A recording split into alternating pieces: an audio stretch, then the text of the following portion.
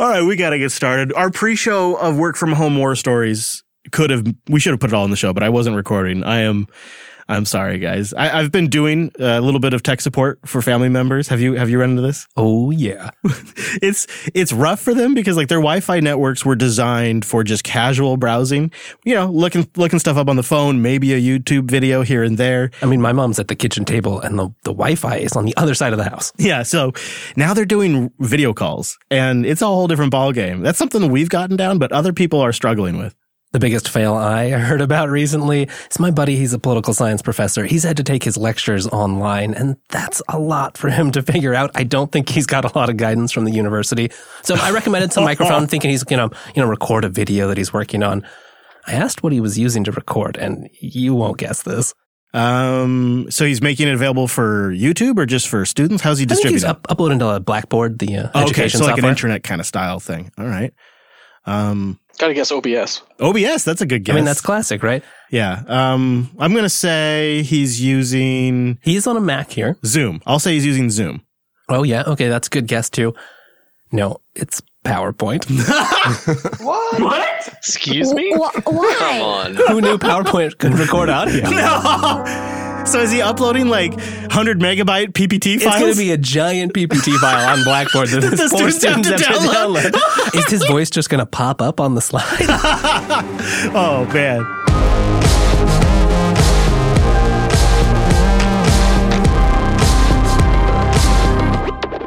Hello, friends, and welcome into your weekly Linux talk show. My name is Chris. My name is Wes. Oh, I cannot believe this. I'm cracking up at that PowerPoint story. Well, Wes, we have a really fun episode today. You and I are going to get into some turnkey Linux solutions and then share our thoughts on those types of tools a little bit and some of the things that we played around with.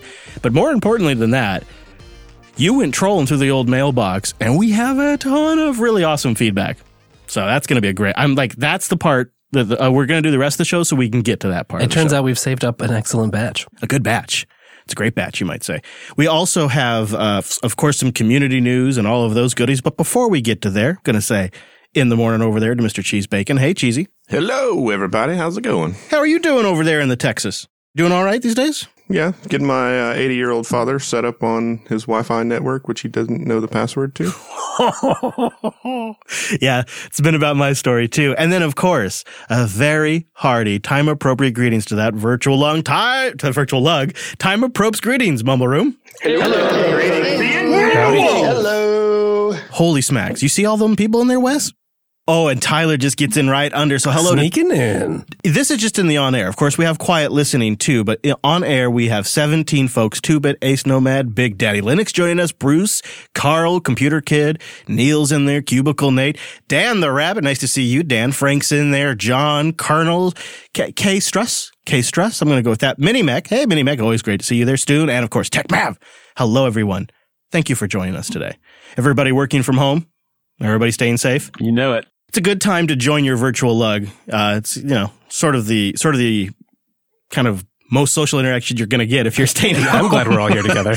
Yeah, we're not socially distancing, not here. We're physically distancing, but not socially. So actually, kind of while I'm making light of the situation, I want to talk about a very serious response that a community is doing to help organizations like Linux Fest Northwest and others that are impacted by the COVID-19 related cancels of events. And the group is called FOSSresponders.com. And they write, COVID-19 is impacting the open source industry in many ways. If your community has been impacted, please let us know. We are actively looking for ways to help. Help may come in many forms, such as advice on how to cancel and negotiate your event contracts. That's great. That is helpful. How to manage digital events, also great. And individual or organizational financial support. So they're all obviously collecting funds through their collective as well, which that's at opencollective.com. You can find out more about that. And we'll have a link in the show notes. But this got me thinking, I'm going to look into see what we can do, too, for this. I don't know if maybe we work with this organization or we work directly with some events that are essentially, event bailouts or something. So that way these can maybe come back with a vengeance in 2021. And so, yeah, we have to take this year off from getting together and celebrating in person as a community, but maybe we can do it better than ever in 2021. I think this is something I would like us as a team to look into. And I want to reach out to them too and kind of figure out what they're a bit more about. Yeah, I mean, we don't want these conferences to go away. No, in fact, I was going to save this for the housekeeping, but while we're talking about this now, Carl, there's an update for Texas Linux Fest too. And is the language you're using rescheduled at this point, or is it canceled? The physical event is canceled. We're still going to attempt some kind of virtual presence, maybe just be recorded sessions and things like that. We're working with our speakers now to see who all's interested in doing that. The language you put up on the announcement was rescheduled because we definitely want to still plan for a 2021 event with a physical presence. Does not running the event cost money in a way, as in like sponsor revenue does not end up coming in, or is the cost savings in not having the event such that the organization as that it is around Texas Linux Fest is fine? That's going to vary by event and by venue and, and by sponsor. It's just a lot of it depends. We got lucky. Our venue worked with us and was able to give us a full refund on the deposits we'd paid so far. Oh, good. And we just we wanted to just roll that directly into a 2021 deposit, and that's essentially what we'll do with the refund. But that's the way it worked out. We're kind of under act of God type language in contracts at this point. That's good to hear. I'm glad. Because I do worry that some of these events may be financial fragilely, you know what I'm trying to say, and that something like this could knock them out. And I'd hate to see that. Yeah, we're real thankful that for our event, we're backed by the same nonprofit as Scale, so we get to lean on their foundation and their lawyers for any kind of the contract stuff, which a lot of us have no experience with. Yeah, that's very valuable. Well, I also noticed that you guys have set up so that if you've already registered for 2020, that you've basically just rolled that registration over to 2021. So absolutely. Here's to having a bigger and better 2021 then. Yeah, the idea is that people will just keep their registrations and then show up in 2021 in the spring. If anyone actually does need a refund for whatever reason, we can process those. It's just a little bit of manual work, and we want the default to be rolled over to 2021. That's good to hear. Thank you, Carl. I think I'm going with gusto next year. Colonel, you had a local event impacted as well. Yeah, there's actually two events. One has already been canceled, and the other one is in limbo right now because it's completely volunteer and community funded. And so if they cancel the event, it basically means that the organization that puts it on is no longer and will have to reorganize as a brand new event. Wow. Yeah, there's been a lot of plans that have been in place for a long time that are getting impacted by this across the board. And it's significant when even the corners of our community are being pretty dramatically impacted. It's across all spectrums of life. I was looking forward to getting more information about NVIDIA's plans with the Nauvoo driver. There was an event at GTC that we were going to cover here on the show. And we were going to keep our peepers out and see what NVIDIA had to say. And there was talk in their announcement about working upstream with the project more and all of that. As GTC has transitioned to a virtual event, NVIDIA has not picked up their slot where an engineer was going to talk about Nauvoo, including signed firmware behavior, documentation, and patches and plans for future NVIDIA kernel drivers. So it was going to be a really juicy talk by John Hubbard. But unfortunately, it looks like it's been canceled, and because only a small handful of the original talks are going to get picked up and recorded, right, NVIDIA's won't be one of them. Boy, I hope some of this information comes out another way, because if it's true, and if this development and work upstream is happening, I want to hear about it. We'll put an invite out to John Hubbard if you want to come on the show and just tell us right here on the pod. Let's do it. Let's do it. I'd like to know too.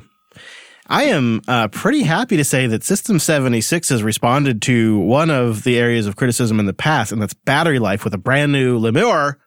I believe it's pronounced Lemur Pro, and it starts at just over $1,000. Just over $1,000. But here's the big pitch for this one. Battery life. They're saying you can watch all of The Lord of Rings in 10 hours, read Wikipedia articles for 16 hours, and write code in Vim for 21 hours straight without plugging in. And it's not giant. I mean, it doesn't seem like it has an oversized battery. No. It's a slim, nice-looking laptop. Yeah. It's got a 73 watt-hour battery in there, USB-C charging, and it's 2.2 pounds. The screen is 14.1 inches. It's a 1080p IPS matte finish display. You can get it with an i5 or an i7 in there. And that i7 turbos up to 4.9 gigahertz. And up to 40 gigs of memory. I'm sorry, what? Yeah, 40 gigs. That's gonna make me pretty happy. 2 M.2 drives in there, so you can get up to 4 terabytes of storage. This is a monster in a tiny package. This is going to be a seller. I think this one's worth reviewing. Looks like it's a really nice box. It arrives, they say, in early April. This one I think is a ThinkPad competitor. I mean, it's thinner than our T480s. A good machine to get some work done. Yeah. Big trackpad too. Fits in your bag. You can easily bring it to and from work. Mm-hmm. What I like about their default disclaimer for this battery life that they're claiming is that it's default level brightness. So it's not like you're turning your screen all the way down. There's no like hidden marketing lingo in there. Like legitimately, that kind of battery life is pretty incredible. It's got one of those screens too that folds all the way down. You know, you can fold it flat. Yes, and that matters. I mean, whether you're trying to use it in the car or on the plane. I mean, it's way better to throw that way. I kid. But I mean, it would be. Yeah, it looks really nice. It looks like they've really got something here. So I want to take a look at this one. I think that one is. I think that's the type of laptop they'll sell in a high quantity for probably a couple of years. So nice to see that coming. I think they heard the feedback loud and clear on the previous laptops of this lineage and said, okay, battery life it is. And they delivered, but they delivered in a way that in the areas I find competitive. Just my final thoughts on this. I really appreciate full-size USB-A, full-size HDMI, USB-C, and it looks like it still has traditional barrel charging too. So it looks like you can do both if you want. Just a flexible, non-judgmental machine. That's perfect. When are you going to give me one of those? Huh? Well, I mean, it's not Christmas yet. You want to do a little housekeeping there, Mr. West Payne? Oh, please. We've been trapped inside. We gotta keep things tidy. I can't wait to get to the feedback either. That's part of it. Ooh. That's part of it. I would say it's kind of early for the housekeeping, but we got some really good emails. So first and foremost, here at the top of the housekeeping, I want to mention last week's Brunch with Brent. Stuart Langridge from Bad Voltage and Lug Radio fame sits down for brunch, and it was a fantastic chat. If you have not heard Stuart talk about the command line and Google search, it's going to blow your mind. It's going to blow your mind. And then you come back and you listen to everything Chris has been saying for the last couple of years and go, oh my God, Chris was right. I know. But no, really, seriously, I joke. But it was a really thought-provoking episode because he has a really, really great piece about the command line and the UI of the command line. But then also, towards the end, he has such a killer point about the way we put our expectations and morality onto others, and we judge people for using this distro or this hardware platform, but he just says it in such a beautiful, eloquent way. I invite you to check it out. It's Brunch with Brent, and it's extras.show/65. And, there's been tons of good brunches, so if you haven't been listening recently. Now is a great time to catch up on that. Yeah, start with that one. That's the great thing about brunch. You can just listen in any order. Pick your favorites and then go back and fill in. Mm-hmm, mm-hmm.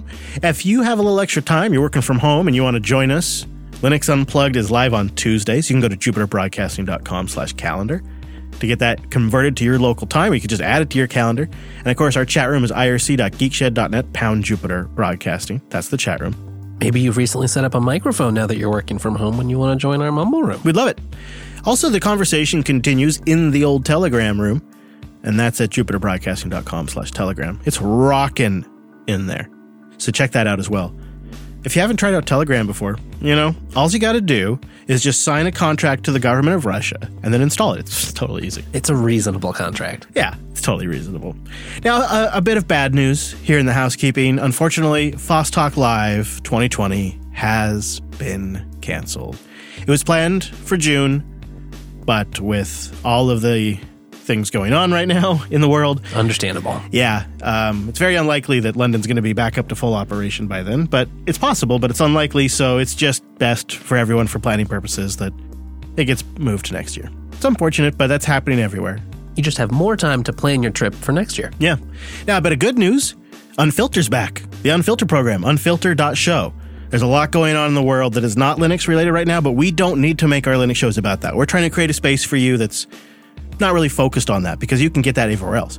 Unfilter is that place, unfilter.show. It's the reboot. It's tighter, it's quicker, it's more on topic. It is not part of Jupiter Broadcasting. I am doing this on my own, My opinions expressed in the Unfiltered program are my own. Just something I'm doing because, honestly, the audience so you bought all that. forced me into it. So you buy all that bacon yourself. I do. I finance all bacon.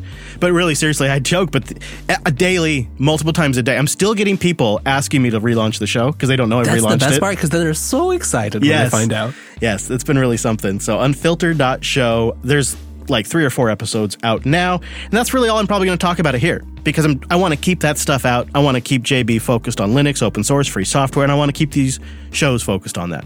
There's other places you can get that stuff. So do. Anything else? I don't think so. All right. Well, then that, gentlemen, wraps up the old housekeeping. All right, before we get into the feedback, Wes and I wanted to just do a little bit on the one-click style deployment of software. You've seen this anytime you've spun up a DigitalOcean droplet, or there's different ways you can get this here distro or that distro, and it gives you a quote-unquote app store where you can deploy software. But there's some classics. There's some kings and titans in this segment, and the go-to is Turnkey Linux. Turnkey Linux, which is roughly based on Debian. There's Turnkey Linux Core, which is a virtual machine image, typically, based around Debian, that then you can build on top of, or utilize images that others have built on top of. And there's a lot of them. I mean, kind of all the classic applications you could think of, right? WordPress, a whole bunch of stuff for monitoring, setting up DNS, or maybe even you want Active Directory running. Mm-hmm. There's a turnkey solution for that. Yeah, the idea would be if you kind of all of a sudden need infrastructure. If for some reason you have an urgent need for infrastructure, you could one-click deploy this VM. It would be, in theory, set up with good practices, which from a cursory glance, it does actually seem to follow. Yeah, I mean, they've got tools and some services you can use, and they've made it very easy to integrate with things like AWS. So they've got a link to set up. You can go set this up right up, spin up a new EC2 instance using their pre-built images. It's all open source. You can see how it's done. You can customize and build on top of it if you want. But if you're not particular, right, you don't care, you don't have a bunch of requirements that you need to integrate with for corporate, you're just a small business that suddenly needs a GitLab instance to, store some documentation in, this seems like it might work really nicely. Yeah, I could see the other useful scenario being you're working from home now and you need some on-premises resources, like a great one would be an on-premises GitLab instance. Or something for notes or chat. You want to stand up a local chat. That's where this comes in. And like Wes said, you can deploy it on EC2, or you can download a VM and run it in VirtualBox or run it on KVM or whatever, which is kind of what we played around with. And the idea to me now is funny, like download an entire VM just to run WordPress. Like that seems... It's almost outdated. It does almost seem outdated. It seems like a older way of doing things. But there is a nice sort of traditional management aspect to VMs that I can really get behind. It's a really well understood problem. There's a lot of rich tooling around it. Easy to snapshot, easy to just make it production grade. You can roll back really easily. You can download new ones. So there's some nice aspects of it. But if you do want something a little newer, there's projects that are more built around deploying to cloud instances, other cloud services. Some of these make it so easy within seconds to stand up a Mattermost instance or a Rocket Chat and Matrix, and it's really super straightforward. I noticed that the two you seemed to bring up first when we were talking about this was Sandstorm, and then was it Bitnami is the other one? Well, that was just in my mind because they got acquired by VMware last year. Uh-huh. So it seems like that sort of prepackaged, Bitnami's word for that is stack, is a popular idea. I guess that speaks to some of the things we've been talking about recently as, that Linux is as the runtime. It's just this environment to run your applications on. Yeah. But for a high level purpose, do you really care what or how it's running? And then there's so like I mentioned, Sandstorm. They seem to really be going after key things. They have a really well-designed website. And they're like, hey, do you want to set up chat? Are you looking for project management? Are you looking for collaborative document editing? Like they're very focused on people that are trying to get work done, which is a pretty clever approach. Fundamentally, all of these share one property, and that is they are one-click setups that are implementing a lot of lower-level stack for you that you never really have any full operational knowledge over. Do you agree with that? Yeah, I mean, you can go figure out the systems, and I suppose if you really use this a lot, you probably have to. But unless you set it up, you don't understand it. Well, okay.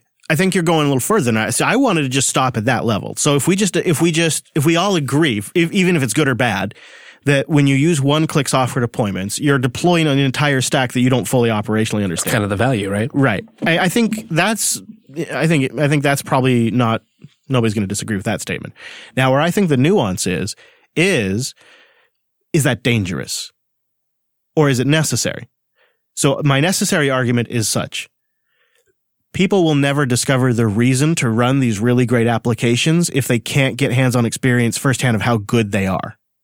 Like, it's almost not worth learning the plumbing if you never get to use a sink. Right. I mean, if there's just this huge barrier to even try out the software or use it, say for a week or a month or something, why would you invest all the time to figure out how to, especially if you maybe aren't a Linux user, haven't deployed software before?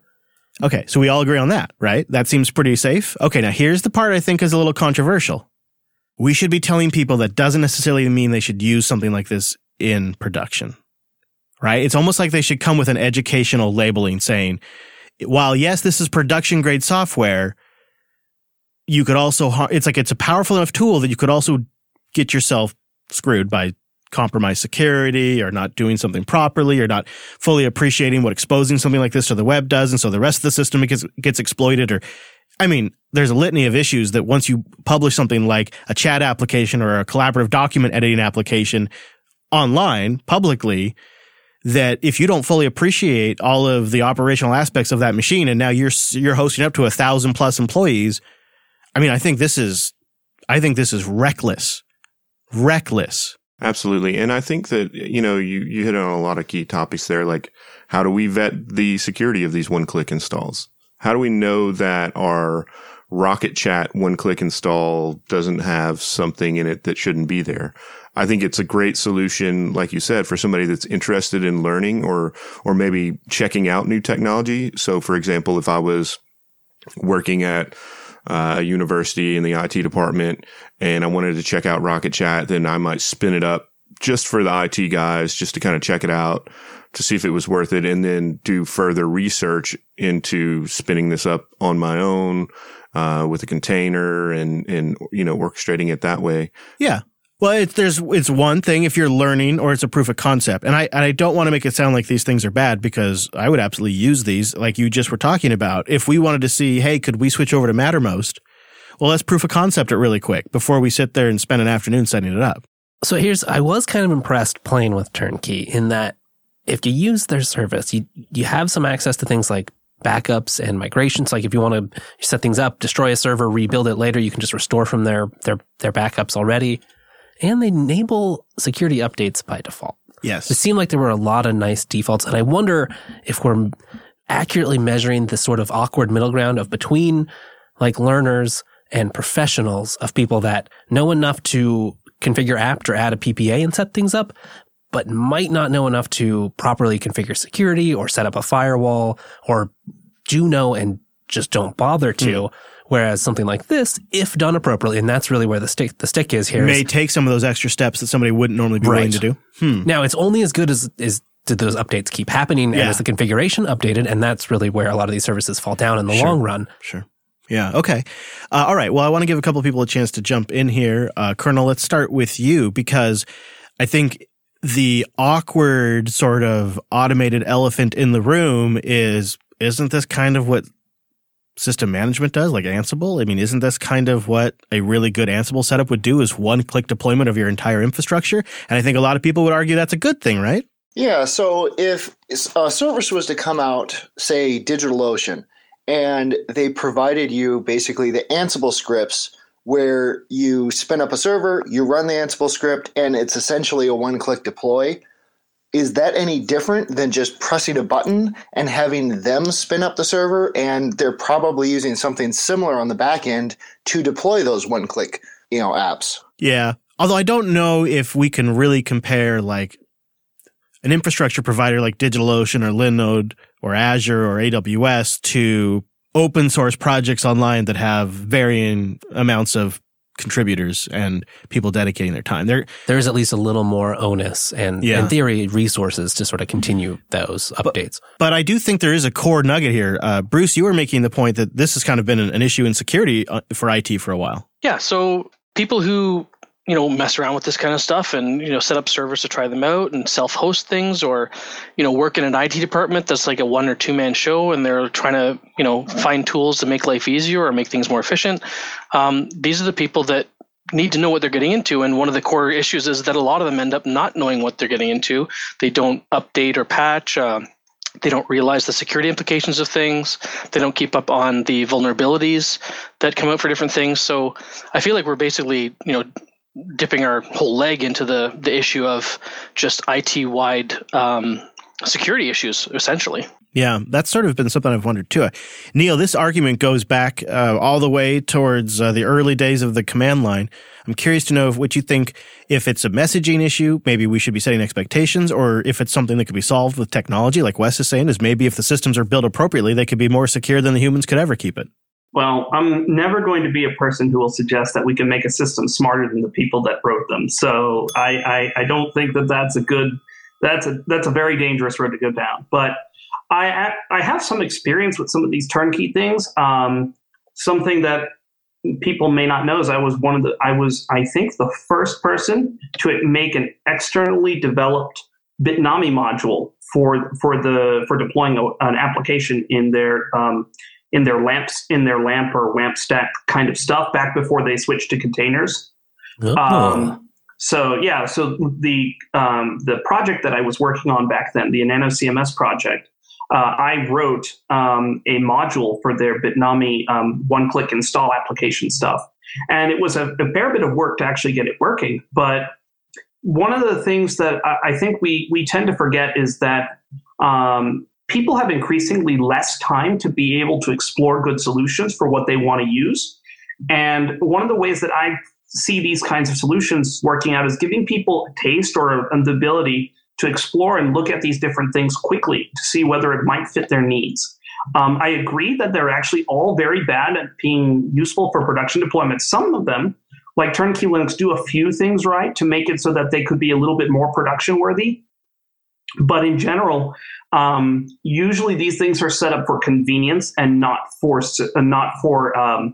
internet-facing use. And the idea is that you get a look at this, you can set them up, you can actually use them for maybe small isolated cases where it's not necessarily internet-facing.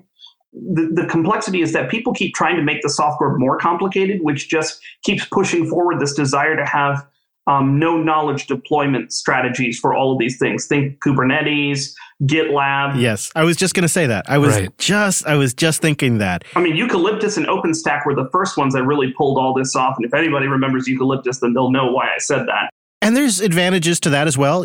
Standardization, automation means it's repeatable, it's reproducible, and that's obviously a good thing in production.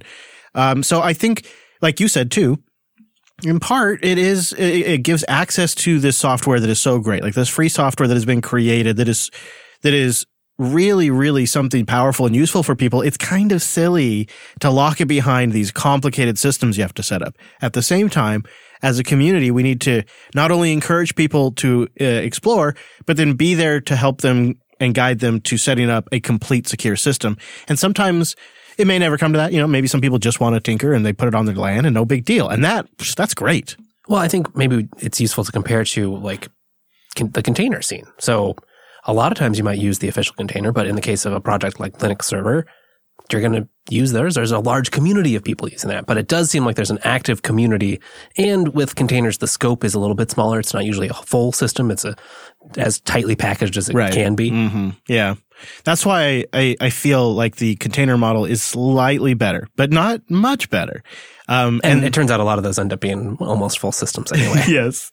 I remember last year during Linux Fest Northwest having a conversation with Wimpy, and currently I run just a personal Nextcloud instance using the Snap. And I told Wimpy, I was like, it's still weird for me to use a Snap. And this is, kind of diving deeper into desktop usage of these kind of technologies and these kind of one-click installs. And he asked me why. And I said, because I didn't configure it really. Like I didn't get my hands dirty. I just basically Snap installed and set up a Let's Encrypt, and then I was off to the races and, haven't really looked back. Now it's been rock solid. I haven't had any issues with it, but did I really learn? I mean, I had set it up before previously, so I knew what I was doing, but it's still kind of different for someone that's been using Linux for years and is used to basically screwing it all up by, not knowing what I'm doing and having to go back and read documentation and what should be in the comp file and such. Yeah, I agree. I experimented with the snap of Nextcloud, and I had that same feeling. I have kind of a very optimistic outlook on where Home Assistant is going with this. Yes, Home Assistant. Home Assistant recently went through a bit of a rebranding. There was Home Assistant and HAS.io. HAS.io is more like an entire OS that includes Home Assistant and the ability to install add-ons. And, See, I'm not sure I was ever clear on that, so maybe the new definition will be better. So now it's just called Home Assistant. HAS.io is just now Home Assistant. And then if you want, what's the old Home Assistant? Home Assistant Core, which is just the core application without all the add-ons and stuff. But the add-ons are essentially Docker containers that you manage through the Home Assistant interface. And it's everything that you would expect, from Plex to DuckDNS to Matrix and all the great applications. Wow. Yeah. And it's just in the Home Assistant UI. And I think the reason why I like that is it is implicit that this is really something for your LAN, right? You're not going to put a Home Assistant instance up for a 2,000 user company. This is implicit to the end users. This is something you're sharing. We're going to give you the options to keep it automatically up to date with just a checkbox. Nice. Yeah. It's that kind of stuff. And it's all right in one dashboard for one application. It brings it all into one point. And it's done really well. And there's a whole bunch of community add-ons too for all kinds of stuff that aren't in the main add-on store. It's pretty much every major open source application you'd want. So you deploy Home Assistant, you get all the niceties of Home Assistant, and there's always something for everybody. And then through that, you can deploy these applications on your LAN and play with them. Yeah. And I think it's a safe way to do it. They're staying automatically up to date. I like it a lot. So if you're thinking about doing this and you haven't pulled the trigger on Home Assistant yet, go check out the Self-Hosted podcast. Self-hosted.show. Yeah, self-hosted.show. We got so many URLs. We need to eventually, of course, everything, you know what, we should just really plug the main page. It's all at jupiterbroadcasting.com. Yeah. I remember that one. That one, never going to forget. If I can find my bell. Anyways, so yeah, go check out Self-Hosted. We talk about Home Assistant there. All kinds of great tips. We have an instance here in the studio. I have an instance at home. I love it. I just think it's one of the greatest. There's so many integrations. And it's very easy to get started with. Mm-hmm. And then now that they're adding those add-ons to get all these great apps, oof, it's magic. I don't even know that I want to use those, but I can see myself just using them because it sounds so easy. Well, like one of them is MB, one of them is Plex. Just one-click install and you got a Plex server, you know? It's kind of nice. Mm-hmm. I feel like I'm kind of with Wes here on, I'll wait for it all to settle down and then to choose a name. And then they're done now. That's it. No, they're done. They've set the name. They've locked it in. They've made it official. I mean, I'm not a big fan. It's all confusing, but do I have to start saying core? Yeah, call it core. Yeah. Well, before we get to the feedback, I thought maybe we'd check in with old Dan the Rabbit there in the Mumble Room. I think he is probably fresh off of a virtual sprint or sprinting virtually. I'm not sure how what we call it. How's it going, Dan? It's going good, man. How you doing? Good. I'm healthy. Are you staying healthy? Not sick? I am, yeah. I'm just, I work from home always, so just continuing the quarantine. Yeah, so you've already got the Wi-Fi that works. You've got an internet connection that's good enough for you and the wife to be home and for work to still happen. This is what a lot of the audience is struggling with is maybe they only worked from home, but now the entire family's home, and so like they don't have the bandwidth anymore. We have coworkers struggling with the same thing. So thankfully that hasn't impacted you. So I assume then the virtual sprint was productive. It was definitely a challenge because, we kind of stated in our campaign that it's important for this kind of product to be working together in person because there's so many stakeholders and it touches like different disciplines and areas of expertise. So we did our best to try to build what we could. But at the end of the week, it was pretty clear that we didn't build the product we wanted to.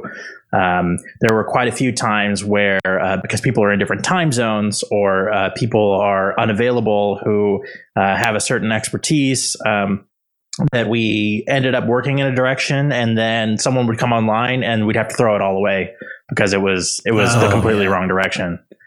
So we did make progress on a lot of good prototyping, like a lot of good like user flows. We've got some like little throwaway server implementations and an idea of like how API should look. But we still need an in-person sprint to actually deliver the final product. Yeah, so it's sort of some things done, but definitely going to have to reschedule an in-person event down the road type situation. Yeah, absolutely. And you know, what was crazy too was like, not only do we have all this stuff going on with like, okay, you know, plans totally disrupted. We're trying to do a remote sprint now. Right. But on the second day of the sprint, our container that auto deploys Voladoc, like, was pulling from somewhere wrong and the build server got jacked up. And so we lost documentation on the second day. So we had to spend all day like trying to debug this so we could get our documentation back before you could make any more progress. I bet so many people are having tech issues in the last couple of weeks. So, do you feel like it is not very doable in the setup for just the spread of the team? It's just too much. It's because my other thing I would think in the back of my mind is not only is it like all these different tech issues and whatnot, but it's just not a very good time to be focused with everything that's going on. Yeah, exactly. It's like people are worried about like, oh crap, well, do I need to get to the store before it opens so that I can get food and like toilet paper? And, you know, people's minds are in other places than like building this thing right now. So it definitely seems like our kind of path forward right now is to pivot and not focus on trying to deliver this product, but we're going to work on flat packing all of our first party stuff and setting up like an internal repo and kind of like go a little bit of a different route there. And so we can still kind of work on developing a little bit of a flat pack environment for ourselves. And then when like travel starts up again and people aren't worried about getting sick and everything looks okay, then we can reschedule to actually do this sprint for real and deliver the product we promised. I mean, it seems clever because that's work that would have had to have gotten done eventually, right? Yeah, exactly. So if we can break it up and do like a smaller focused thing to kind of get experience to where it'll benefit us in the long run, then I think that's our best plan. I think that right now our focus is making sure we deliver like all the backer rewards and things like that and like fulfill as much of the promise of the campaign as we can right now. And then let everybody know that, hey, we're going to come back and we're going to build this thing. Like it didn't happen this week, but it's going to happen. How's the reception been in the Elementary OS community? Are they disappointed? Are they understanding? How's that reception? So far, I feel like the feedback that we've gotten is people are super understanding and they've just said, you know, that's good that you guys are staying safe and like being responsible and stuff like that. I haven't really heard anything negative. So that's been really awesome. I think people know that we have a track record of delivering on what we say we're going to do. So yeah. I'm really glad for that. Yeah. And nobody wants their favorite distributions developers to get sick. That's not good. I have one question for you, Dan. Do I still get my hoodie? Yeah, absolutely. Okay, cool. Yeah, so I'm gonna work on fulfilling the backer rewards, so shipping out like all the stickers and mugs and hoodies and stuff. And we actually spent some time on Elementary OS 6 images, awesome. Which ended up being a little bit more a challenge than we expected because there were some changes to upstream libraries and stuff. So we're still planning to make sure we can get those images out for like private beta for backers, and so all the rewards are going to stay on schedule. Well, that's very good of you. I mean, that's just additional work while you're struggling to get work done, but I think the community probably appreciates that. So I guess it's mixed, right? But it sounds like you guys were able to eventually kind of get your heads into a groove that got some necessary work done. And I got to say, it was now seems like it was a foregone conclusion. You know, when you contacted me the night before and said, hey, the sprint's off, I thought, yeah, I guess it's going that way. Yeah. But now, today, it just seems like that was so obviously what you had to do, right? Do you feel that way? Yeah, it was weird when it happened because it kind of was like slowly crept up where it was like all of a sudden it was like a couple people were like, hey, you know, it seems like it's probably not a good idea to travel right now. And then like countries started locking down, and then it was like, okay, so travel is going to be restricted like midway through the sprint. So we don't know what it's going to be like for people to try to get home. And like this is becoming really obviously a big problem. And it just kind of came out of nowhere. And so it was like the day before we were all like, okay, we need to cancel all the flights, cancel the Airbnb, get as many refunds as possible and that kind of stuff. And like just focus on damage control and this is clearly not going to happen. Right. Crazy enough, I decided, well, I'm all packed up. I'm still going to go out for a ride and a bit of a drive. And boy, was that dumb. And long story short, because I documented it in the Work Life RV podcast, but long story short, I just was pulling the RV into the junkyard this morning to hook up because I had to get some work done. And as I was pulling in, Hadia said to me, she said, if we had gone to Denver, we would be pulling into the junkyard right now today. Wow. Just as we were pulling into the junkyard, this is the day we would have been got back, and then I would have come down to the studio and talked about the trip to Denver and all of that. That would have been today. So it's pretty weird. But now it just seems so obvious it had to happen. So, well, Dan, thanks for the update. And I'm glad to hear that some work was still done. And I can only imagine it must have been extremely challenging. But I hope team morale's okay. Yeah, I think, at first it was kind of like disappointing, like, oh man, like everybody's really excited to do this. And like, it's a bummer when you think you're going to go hang out with your friends and do some cool stuff. And then it's like, nope, you got to stay inside. And then, oops, we're not actually going to be able to deliver this. But yeah, I think that everybody's in a good headspace right now and feeling like that's okay. We got a lot done. We're going to pivot. We're still going to fulfill that promise eventually. It's not today, but it's coming. Yeah, very good. Well, keep up the good work and keep us posted on how it goes and future developments. Looking forward to that. Yeah, we'll definitely have more detail on our blog soon. We're working on a blog post right now, so look out for that, blog.elementary.io. Yeah. Excellent. Also, check out Dan on User Air. Just he's the best host on there, let's be honest. The most reasonable, right? For sure. For sure, yeah. Definitely the most Error.show. reasonable. Those other guys who've been loving User Air so much. So thanks for joining us, Dan. Yeah, absolutely. All right, guys, let's do a little bit of feedback. What do you say? Ooh. Yeah, Jan writes in with the first one on the backup software tips. It says, hey, guys, first, love your shows. Thanks so much for teaching me so much about Linux. It's a lot of O's there. And open source software, and of course the community in general. I've followed many of your excellent advice. Okay, wow, he's really laying it on thick here. So here's my question. I've heard you talk multiple times about backup strategies and the software you're using to take them backups, but I can't remember what episode it is. So could you just please point me to the episodes or just tell me the answer real quick so maybe I could just get to work? Thanks in advance for your tips and etc. Well, Jan, however you say it, that is a great question. And my current backup love affair is with Duplicity. Just gosh darn love Duplicity. I have it going to 2 different cloud services. It does the old encryption, has a nice web UI. I make sure that my container configurations and my Docker Compose files get backed up every single night on my main servers. And then the data itself is a little more ephemeral in this case because it's media. That is, I guess, could be re-ripped or retrieved somehow. Would not be ideal, but it's just too much data.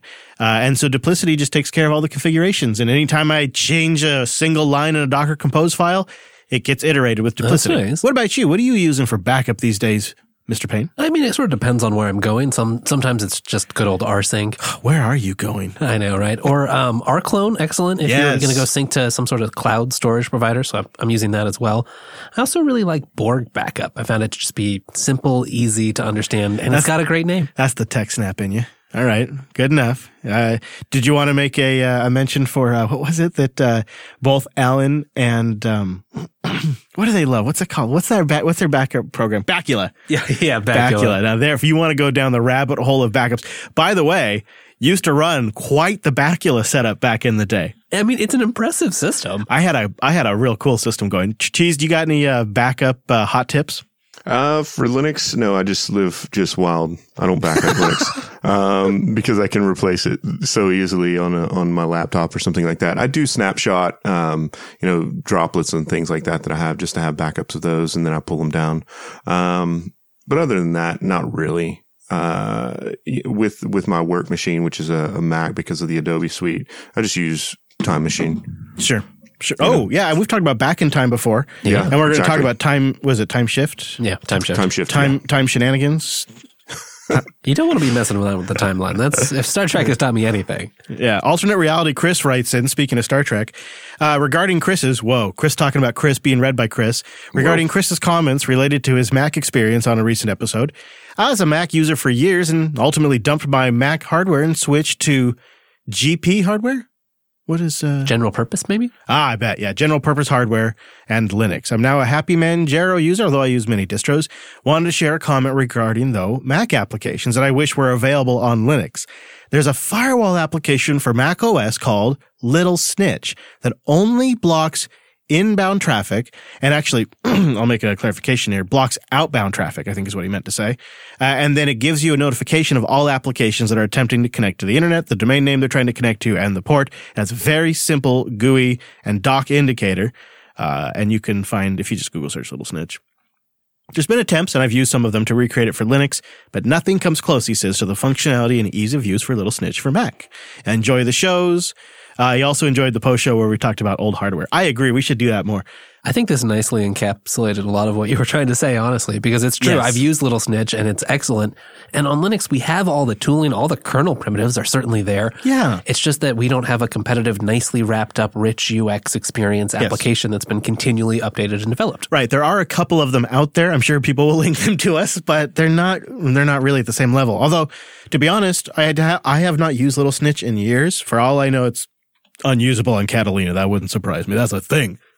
Let me tell you. Matthew writes in with life at Microsoft. He says, hey, y'all, I'm one of the Microsoft employees you described in your Linux episode, last episode, which was, I think he's talking about our time with Windows 10 and WSL2. Yeah, I think so. He says, I only started as a regular employee last year, though. Right. I'm sorry. I don't mean to, but I just want to give people context. I don't mean to keep stopping, but he means when we talked about employees that have joined Microsoft recently, and they've only known this new version of Microsoft. Right. They haven't been there in the launch days of Windows 95 and 98 and Exchange, right? They've been there since, after Microsoft loves Linux. Yeah, since Visual Studio Code was a thing and all that. So he says, I'm one of those employees. I've been a huge open source enthusiast and a full-time Linux user for a while now. When I took my first internship, I expected to gain some experience and go elsewhere. But once I saw how much the internal culture had changed to embrace open source and be more collaborative, I got really excited to come back. It's certainly not perfect, but it seems magnitudes better than it used to be. He says, by the way, WSL makes it much easier for me as a Linux guy to do some command line things like grep through files, so I don't have to re-look up how to do it in PowerShell. Okay, yeah, I'd probably do the same thing. Totally. I mean, PowerShell seems like it's a great tool for a lot of people, but I already know Bash. Exactly. That'd be great. All right, here comes another one. We're doing a whole bunch. LinuxUnplugged.com/contact if you want to send yours in. I'm going to make you read a couple in a minute. But I'm just banging through as many of these as we can. I feel good about this. I've been waiting to do this for a while. Mike writes in, he says, I got a mint success story. I just wanted to thank you all for having such a amazing podcast. Wow. This is so nice. You're welcome. No wonder I like doing this. I'm a longtime Mac user, has flirted with Linux for fun over the past 10 plus years, but never done it for my primary machine. Wow. I really thought Mac users would be a tiny, tiny percentage of our audience, and yet we keep hearing this. This is pretty cool. However, now that my MacBook Pro has gone in for yet another keyboard repair, I purchased a cheap AMD Ryzen laptop to put Linux and test it out. I had issues with hardware support on this and almost gave up until I remembered your episode on Linux Mint. I had avoided it, assuming it was some watered-down Ubuntu for beginners, but after listening to your Mint episode, I gave it another shot, and I'm so glad I did. Not only did Mint boot and install easier than any other distro, it's been so easy to set up, and Cinnamon has come so far since I last saw it. I'm kind of in love. So while my $2,000 flashy MacBook is in the shop, I've successfully run my SaaS company from a $250 Walmart laptop running Mint. Thanks for all you do. That's awesome. How amazing is that? Is that not one of the definitive Linux success stories right there? When we talk about new users coming to Linux, these are the exact kind of users I like to target. Exactly. Right there. Mike, thanks for sending that in. That's really encouraging to hear that. All right, Sexy Tux writes in with a really poignant email. Make a Mastodon account, please. And, okay, I thought we could talk about this one for a second. I don't really use Mastodon much. I may have an account.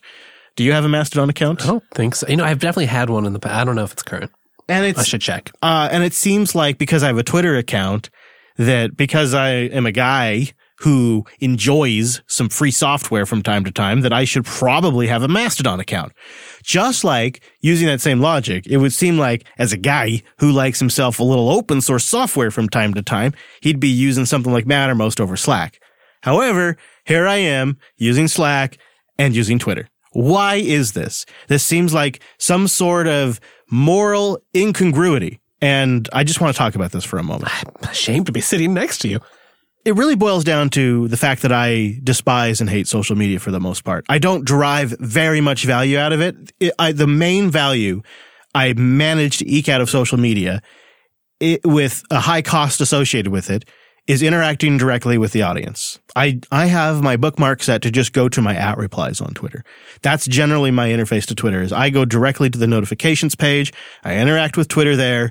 And then unless I'm sharing something, I pretty much don't use it. Not because I don't like and respect people on there, but there's often other things on there that just send my ADD mind into a rabbit hole that doesn't need to go. It's a crazy place. I find it to be of low substance and high drama. And that is the exact opposite ratio that I would like. And that just seems to be inherent to social media in general. It's also why I'm not in 100 IRC chat rooms. I'm only in a few. It's why I'm not in 1,000 Discord rooms. I'm only in a couple. I'm not in a dozen Slacks. I'm in like 4 Slacks. I don't want any more than I absolutely have to. And I feel a certain obligation to be available. And Twitter is the highest return on my time because that's where the largest network of people is. It has the network effect. So I use Twitter. If I could snap my fingers and still maintain the same level of connection to the audience and not use Twitter, I would probably take advantage of that. But I think we all have seen friends who have very publicly quit social media in this space. Generally, if your career is on the internet, it generally behooves you to be on social media. I think we've all seen our friends quit and then come back. Some of them have then quit again. It's just an expectation, really. And it's just okay, I'll see you in 3 months. It's just the reality of this business a little bit. So what I have done is I try to have a balance here. If I had a Mastodon account and I had an Identica account and I had an app.net account and I had a Friendster account, I would have to be checking all of these accounts constantly. Additionally, thank the heavens, every platform has to have a messaging system. So Instagram has messaging, Reddit has messaging, Facebook has messaging. And if any point I have ever existed on one of these platforms, people are messaging me there. And they absolutely expect me to respond. Oh, you mean you haven't been getting my Instagram DMs? Yeah, exactly. And Twitter DMs and Facebook messages. But also there's the email, right? And then there's Telegram. And there's Twitter. There's a lot of ways to get a hold of Chris. And I just don't need Mastodon. I just don't need it. You're laughing, but I really don't need that. There's Telegram and email. And if you don't want to use Twitter, those avenues are perfectly fine. Yeah, that's great. And that's my personal philosophy. I'm curious why you don't have it. I mean, obviously, there's a lot there to why I don't use Mastodon. It's no judgment on Mastodon itself. And if I could snap the old fingers and have the world use Mastodon instead of Twitter, I'd be there. Yeah, I think I agree with that. Honestly, I should probably spend some more time playing with Mastodon, and maybe I will after the show. I don't use Twitter that much. There are people on there I like, and I sometimes find things of value or conversations that are worthwhile, but it's just so much noise. Yeah, you use it less than I do, really. Yeah, so social media is just not a big part of what you do. Or at least find myself in smaller communities. I could probably do a better job of managing and pruning through Twitter, but yeah, I don't. Anybody in the Mumble Room have thoughts on this? It's still, I know, to some people seems like maybe I should just drop Twitter for moral reasons and switch to Mastodon. I don't find that to be a valid argument because the whole purpose of these platforms is to communicate with people. Honestly, I would love to see Twitter stay closed source and make horrible decisions and have the world stop using it. So I'm kind of all for that. I think that'd be a best case scenario. Right. But I'm curious if anybody in the, Dan, have you thought about this, or do you go the other direction because you're trying to get as many users as possible? What's your thoughts? I just went to the App Store and I'm downloading a new Mastodon client right now. Really? So you do kind of try to go to where the people are as much as possible. I haven't been using Mastodon in a while. I'm one of those lame people that has a bot that pushes my tweets to Mastodon. Yeah. Right.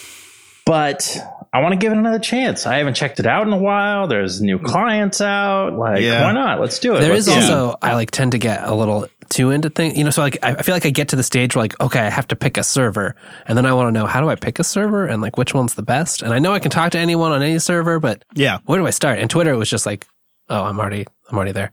I do take Dan's point, though. It's like you do kind of need to like check in. You have to like reconsider these positions from time to time. Yeah, that's very true. Of course, but I'm still like in this, I want, to reduce a little bit because I feel like I get so many notifications out of nowhere and stuff from so many places and apps already. It's too much, but maybe technology will save me. Or maybe technology will make it worse. All right, we're going to get through a couple of more here. Mike writes in, I'm enjoying all of the chat on the show about WSL, but I've got a perspective on this I'm surprised you haven't heard elsewhere. I work as a web developer on ASP.NET and MS Azure, and I have to run Windows for this. I do this in a VM using KVM and QEMU running my preferred Linux distro, which is currently Arch and GNOME. It seems to me pretty clear that Windows must be more of a burden than a benefit to Microsoft at this point. The OS, as a concept, is pretty much 100% commoditized by now, and Windows offers negligible benefits to anyone except a way of running apps such as Adobe. More than that, Windows is an absolute nightmare. The architecture is creaking all over the place. The registry, the installation subsystem, the file system, the whole thing must be an albatross around Microsoft's neck at this point. They make almost no money from it. Profits are from Office 365 and Azure. So it almost certainly costs them more to maintain than the benefit it now brings. For several years, MS has been facilitating running their own crown jewels like SQL Server on Linux. I see WSL as the vehicle, the Trojan horse, if you like, that will, over time, turn Windows into a Linux-based OS from the inside out. Ooh. He says it's not too hard to plot a trend line. We all laughed when they first came out with the name WSL, but we're not laughing now. And to be clear, he says, I don't subscribe to the conspiracy theories about Microsoft trying to subvert Linux in some evil way. I just think this is common sense business for them, and it's just a little too early to make a public announcement to that effect. Just my 2 cents, loving the show. Keep it up. Well, thank you, Mike. So what do you think of this idea that Windows is a burden and that it's going to be WSL from the inside out? Interesting. Can you imagine it? Somehow Windows slowly morphs into basically a thin skin over Hyper-V just to run Windows or just to run Linux. I kind of love that idea. Start relying on services inside there. Yeah. You like launch Photoshop and it starts a traditional Windows Hyper-V VM in the background, sort of like it does for the subsystem now. It's the Windows subsystem for Windows. Does this mean that we get better game support under Linux, though? That's what I'm interested in. Yeah, great question. What do you think, Neil? Is this a long shot? Man, Chris, you know how much I wish this was going to be a thing. So I see it kind of a little bit of two ways. The first way is that Microsoft has sort of realized that on the server and cloud front, they've lost in a very, very big way, and they need a way to add relevance to them as a platform company. The second thing is that, first and foremost, what a lot of people have forgotten is that Microsoft started out as a developer, as a company that made quality of life tools for software development. And when you look at it from that lens, the WSL actually is a huge quality of life improvement for any contemporary software developer, because you need to be able to work with Linuxy tools. I'm not even saying Unixy tools. I'm saying Linuxy tools. And that's a very, very big deal. On the flip side of it, it is also to their benefit that they keep WSL as tightly constrained as possible into what it's capable of doing, because it means that people remain dependent on Windows for the bulk of their user experience. And what a lot of people don't get is that Windows tends to feed that outgrowth of ecosystem stuff. So nowadays, Windows is a loss leader, but it is still a very important component for Microsoft's strategy to make sure that things like Office and SQL Server and things like that remain successful. The fact that Hyper-V doesn't exist with a Linux counterpart says it all. Like, if Microsoft really didn't care that much, Hyper-V would have been integrated into KVM years ago. I completely agree with all of that assessment. I think that Windows plays an absolutely crucial part to their overall strategy, and the WSL system, while does make it possible, like you said, to do Linuxy things, will keep people predominantly workflow focused on Windows. Like that's going to be their main day-to-day bread and butter. And then this Linux system is something they can shunt to do certain things, or maybe to use a tool that they are more effective with. Right. And also have a similar system to what might be on their cloud server. And I think it's a very clever strategy. And I think it's going to be very successful for them. I know when I was using Windows, I went into Windows with this in mind when I tried Windows 10 for a week. And at the end of it, I thought to myself, still too much Windows for me. Right. But not necessarily for somebody Some people else. like that or are used to it. Yeah. So I think they nailed it. And I think it's not a burden at all. In fact, I think they've got Windows humming along better than they ever have. And they've got a real update cadence cycle now with like different rings that you can get into and insider builds and stuff. And, you know, it's not something average Windows users want, but if you're a Windows quote unquote power user, that stuff's neat. The one thing I failed to try in my week with Windows that I really regret is they have a tiling window manager power tool. Oh, right. Dang, I didn't try that. Do you still have the 10 partition on your machine? No. Okay. Well, we could set it up again. I would like to see their tiling window manager. I think that would be pretty neat. And it's kind of funny that Windows 10 got there before GNOME Shell. System 76 is working on it though. But it's pretty funny. Anyways, I know we mentioned it earlier, but this show's live on Tuesdays, jblive.tv. It's 2 p.m. Pacific. No, it's not. It's noon Pacific. Noon! And it's more fun live. Man, you do something for a long time. It's just built in. Yeah, and then you don't do it anymore and you realize I am more of a habit creature than I realized. Right. So it is noon Pacific, but jupiterbroadcasting.com/calendar. Links to all the stuff we talked about today, linuxunplugged.com/346. Go get more Wes Payne at Wes Payne on the Twitter and techsnap.systems. Go get more of me at chrislast.com. That's my new site with links to my new projects. And go get more of the show at Linux Unplugged on Twitter. See you next Tuesday!